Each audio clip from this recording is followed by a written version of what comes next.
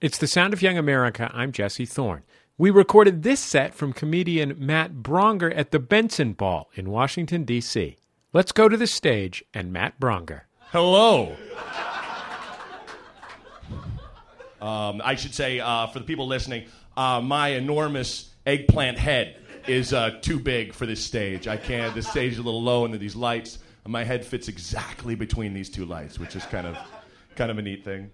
It's kind of awkward, but I kind of thrive on awkwardness. I once had to watch Brokeback Mountain with my dads. Stop kissing! I'm a big music fan, but I don't know exactly where I fit in the world. Mostly because I lift weights to the Smiths. Anyone else? No, don't raise your... No one does. Raise your hand. How dare you? I am a snowflake in that regard. There's nobody else.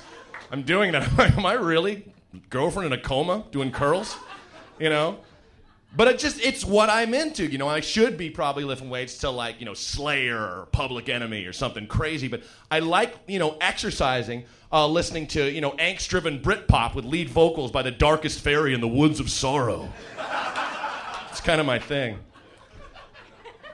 I don't know if you guys know this. I live in Los Angeles, and I live on the east side of Los Angeles. Not east, you know, not crazy. And I'm not that idiot white guy that's like, I can live wherever I want. Bullet. But I noticed, like, the cholos, like the gangster Latino guys, love the Smiths. Do you guys know that? Like, they love the Smiths, which is kind of proof of God to me. That's, like, so beautiful and incredibly random, you know?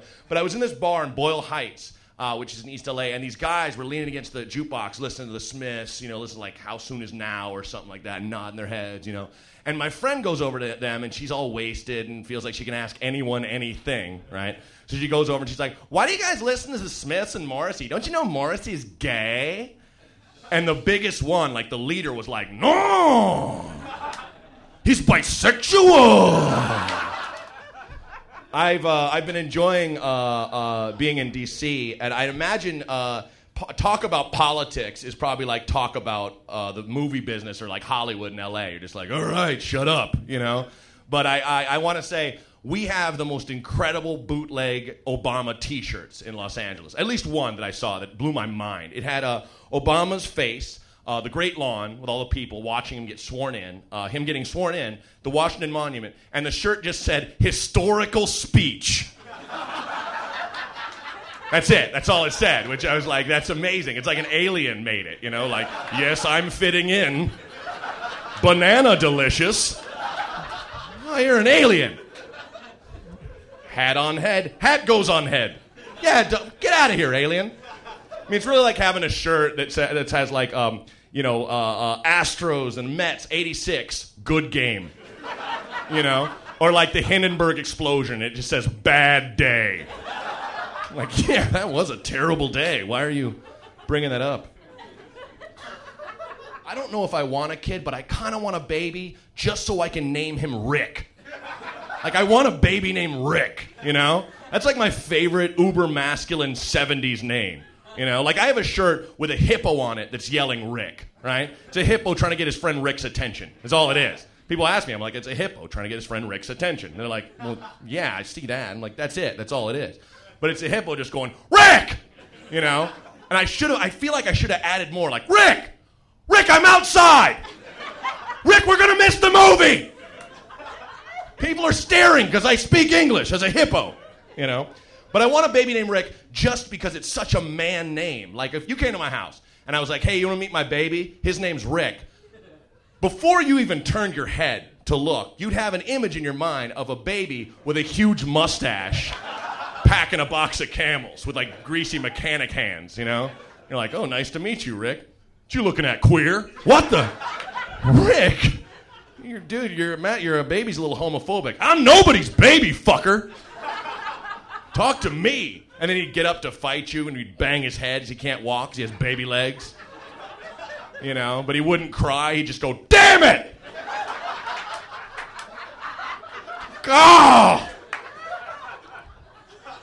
It's funny, a friend of mine, we went to the Space Museum, Space and Air Museum, we were looking at these guys and these fighter pilots. My grandfather flew B-2 bombers, and he was in Life magazine. His nickname was the Maximilian the Butcher Boy Bronger. It's one of those things where, like, what happened to men? You know, and that's a big sentiment. But the thing is, I'm not, you know, I'll do manly things. I can chop wood and stuff and maybe figure out how to change your oil, but, like, I'm not lamenting a lot of that because I remember those guys, and a lot of those guys were really awful. Like the kind of guy that like work on a motorcycle and it wouldn't work and he'd go, whore! Like, you ever heard a guy yell whore at a car? That's like so disturbing to me. Like, no, that's really dark on so many levels. But I guess that's kind of it. Like, you know, like a captain or a pirate or something sailing the seas and like, she's a fine vessel, like she, you know, and then it sinks and he's like, whore! That's a new one. Thanks for listening to that. I'm an only child, so I like having good news when I go home to visit my parents, you know, because they're school teachers and they worked hard all their lives, and I'm this friggin' joke-telling eclair that you see in front of you. So I like to have good news because I haven't had the best news for them growing up. I mean, it was okay, but one example, anyone else here been arrested for drunk driving while wearing a Kenny Rogers t-shirt? Is that just me? I blew my chance for a cool mugshot, you know? I wanted it. Like, have you ever seen Frank Sinatra's mugshot? He's arrested, he was like 19, he's got like a tux on, his ties, and he has a tux on he evidently was like born in and grew into, you know? And he's staring into the camera like, I got pinched, fuck it. Like, it's amazing. You know, it's just like, whatever. And my shirt, or my picture, I'm like, ah. And Kenny Rogers on my shirt like, hey, smiling, thumbs up, like he's happy it happened, you know. Got to know when to hold him, know when to call a cab, you dummy, you know. And the thing is, you know, but I will say this, not all DUIs are created equal. It was wrong to do it, and I was glad. I should have gotten arrested. I mean, I was all over the road like Frogger. It's like, I deserve that, you know. But, like, they're not all the same. Like, I was arrested in Portland, Oregon, you know, in 2002. George W. Bush was arrested for drunk driving in the 70s. Now, you know how drunk you have to be to get arrested for drunk driving in the 70s? You could have like a loose joint and a bottle of Jack. As long as you pass it to the toddler next to you, you're fine. Like, they'll be like, it's okay, it's the 70s, bro, take it easy. Eagles are blaring out of the cop's car. They don't care, you know.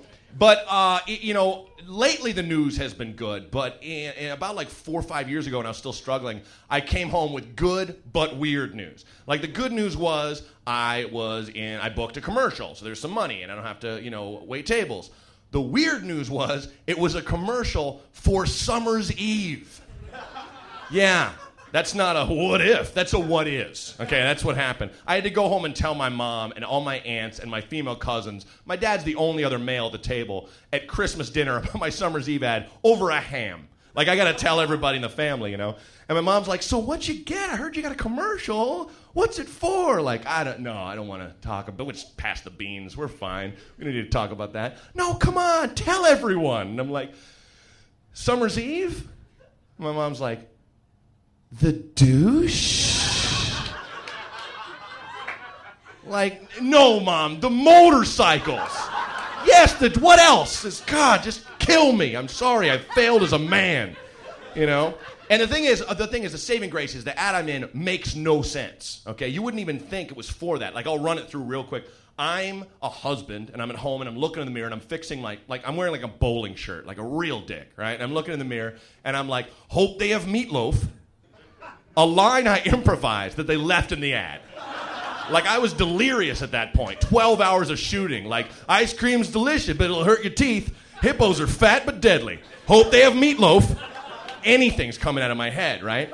And my wife comes in the room, right? And the woman they hired is my wife. So gorgeous, like a model. Like that kind of person you're just like, whoa, hold on. You're real? You know, like almost like a beautiful elf from like Lord of the Rings. Like gorgeous. You know, and she comes in, and the thing is, you know, they always do that in Hollywood. They hire a schmo like me to be with the hottest girl you've ever seen, right? And I'm not knocking myself. I don't have a problem with how I look, but I mean, I'm built like a long baby, okay? We can just agree on that. I look like a stretched out baby, right? Or like a chubby seahorse. Okay, so she comes in, chubby for a seahorse, not for a man. Okay, and she comes in, and she's like, you have a stain on your shirt. And I'm like, because I don't want to change, because men are dumb. So I throw a tie on over the stain. Like I have the brain of a monkey for some reason, like a tie and a bowling shirt. Yay. And, she grabs another shirt, throws it at me. I catch it, and I'm like, and the screen says, women know what's best. Summer's Eve. That's the whole act. They don't explain it at all. Like, I had stoner friends who'd watch soap operas. When that would come on, they'd call me and be like, hey, were you using a really crappy sketch just now? That wasn't funny at all. What was that, dude? Why were you in a sketch in the middle of the day? It's an ad. And the thing is, I had a way better idea for my Summer's Eve ad. Okay, dig this. You age me about 30 years. You give me like a gray wig and a gray mustache, and you have my wife and teenage daughter in the next room behind a closed door having the not-so-fresh feeling conversation, right? Which we can agree no woman has ever had. Right. It's a vagina, not a cabbage. What is that, Produce? No. So I barge in, because I can't leave well enough alone, like the well-meaning but dorky dad. And I'm like, hey, what are you pretty ladies doing in here all alone? What are you talking about? What's going on, huh? And my daughter just goes, ugh, looks into the camera, motions to me, and goes, what a frickin' douche. Summer's Eve. Thanks, you guys. It's been amazing being here. Comedian Matt Braunger recorded on our stage at the Benson Ball in Washington, D.C. You can find Matt Braunger online at mattbraunger.com.